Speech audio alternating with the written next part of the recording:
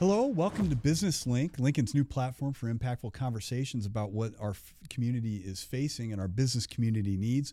We're joined today in the AOI podcast studio here at the Lincoln Chamber of Commerce by our new superintendent, Dr. Paul Gausman. Dr. Gausman, thank you so much for joining us today. Thank you for the opportunity. I'm happy to be here. Yeah, we are thrilled to welcome you to this community. Thank you. I got to be one of a small group, I think, of community participants that heard you give a presentation during the interview process. Oh, sure. Yes. I thought you had a fascinating background. And so I just wanted to lead off today's conversation with, how does a reformed percussionist become a superintendent of one of the largest school systems in the country? Yeah, I think it's by realizing at some point in time that percussion was going to be an avocation, not my vocation. You know, it was going to be something that I really enjoy and be a part of my life. Setting up and tearing down drums all the time was just not what I had. And, I just wanted to play and have fun. But a lot of times you end up there because you become a band director, which is what I did. I was a band director in Wisner, Lincoln, and Millard. Yeah. And from that became a school administrator, and from that a superintendent, and from that end up back here in Lincoln. This is Susie and I, my wife and I, it's our third time living in Lincoln in our 34-year adventure. Paul and Susie's excellent adventure. And we last lived here in 94, 95, and are just so excited to be back. What's been one of your favorite things coming back to Lincoln to enjoy that maybe you missed in other places? Yeah, when I was in Lincoln before, I was either a college student or I was a teacher in one of our high schools and didn't have enough time here because I left to go to Millard to get as engaged with the community as I'd love to be today. And I didn't realize how much in this community centers around the work to make the public schools better and the backbone of this community. And we celebrate all styles of education, those that want to homeschool, the parochial system, the Christian system, Lutheran system. But I think everybody seems to understand that we all have an investment in the public schools and we need them to be as high quality as we can have them. Like, we don't exist for economic development, which is your organization's mission. But we can't have strong economic development without strong schools. And I didn't realize it was that pronounced when I lived here before. I realize it today, and I celebrate it today. Yeah. I think that's such an eloquent way to put it, that schools aren't there for economic development, but I don't know how we would get anything done without schools as a strong partner. We've got such a long history of doing that through programs like the Career Academy and others. Workforce is a key question right now for businesses. We get questions quite often about how can businesses maybe more directly engage with or invest in what students are experiencing in the classroom. For those businesses, what advice do you have to give them on maybe how to pursue that over time? Right. I think it just starts with an initial conversation, but we, the public schools, have to get better at this. And the businesses do as well. What I've learned over the years in building career academies and building career pathways for student involvement is that this is our solution to the workforce challenge. And you and I were recently at a legislative event that had federal legislators there, and they were talking about what are the biggest challenges in front of us right now. And no surprise, workforce. Number one thing talked about. And I think all too little we forget to mention education as a solution there. Our future colleagues, our neighbors, our future caretakers are in third grade, fourth grade, fifth grade right now. And we had better do all that we can to prep them for success. And part of that is we have to do a better job as a public school of talking to businesses. And businesses have to talk to us because we have to have our system provide tomorrow's workforce.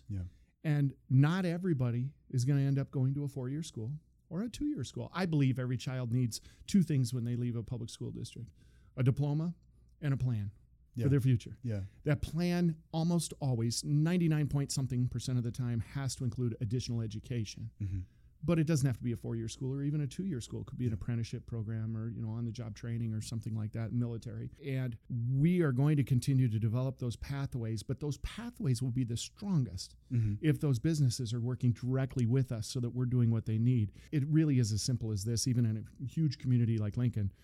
Have them call me personally, directly, because when they do, we're going to set up a path of progress for students as a pipeline to that opportunity. Yeah. Dr. Gausman, I've been so grateful that you and others from the LPS administration have been involved and participants in the Chamber's steering committee for the strategic plan that we're creating. Obviously, workforce and our interactions with the education system is part and parcel of doing that. I'm curious to know, as you've come back into the system, or as we've begun the strategic planning process and begun to look at data, is there anything that maybe has been unexpected challenges or surprises that you weren't expecting to find through those processes, and maybe what that means for the future of LPS? Yeah, and this is not a criticism of Lincoln or the leadership in Lincoln in any way whatsoever, whether that be a governmental leadership or chamber organization leadership or foundation leadership, anything like that. But at times I feel like there are two different Lincolns. The Lincoln that I live in the public schools is incredibly diverse. 140 home languages spoken. Wow. There's a lot of people out there that don't know there are 140 languages in the world. And there's actually many, many more than that. But to think that our students have that many languages, language is just a metric, but a metric for cultural experiences and that sort of thing. If Lincoln is really going to continue to be the incredible place that it is today, well into the future, we're going to have to do that together, with all of us coming together to make that happen. And so I want to be a part of that solution. Yeah. Well, we're so grateful for the interaction that we have through the Lincoln Public Schools. Again, we could not be successful in our economic development efforts without that, and look forward to working with you. One last question before we wrap it up here. Sure. I got to be part of a ceremony and a kickoff for building some expanded ball fields here. Oh, yes. And I know our folks listening would love to hear a little bit about that. Can you explain to them what that capital campaign is going to look like? And I appreciate the Fielding Dreams campaign is what we call it. And it really is important to us, and it's important to all of us, whether we have kids in school or not. I don't, but obviously have a vested interest in the success of the school district. We are building 2 new high schools right now. One's complete and there are students in it, but we're still finishing it up. That's Lincoln Northwest High. And Standing Bear is under construction. They're kind of on opposite ends of the community. And Lincoln has grown enough now that we can't get all of the activities, athletics, and arts done at one location like Seacrest Field. It's a great place, but we need more. And so the board has committed to building more, and we're doing that at Lincoln Northwest and at Standing Bear.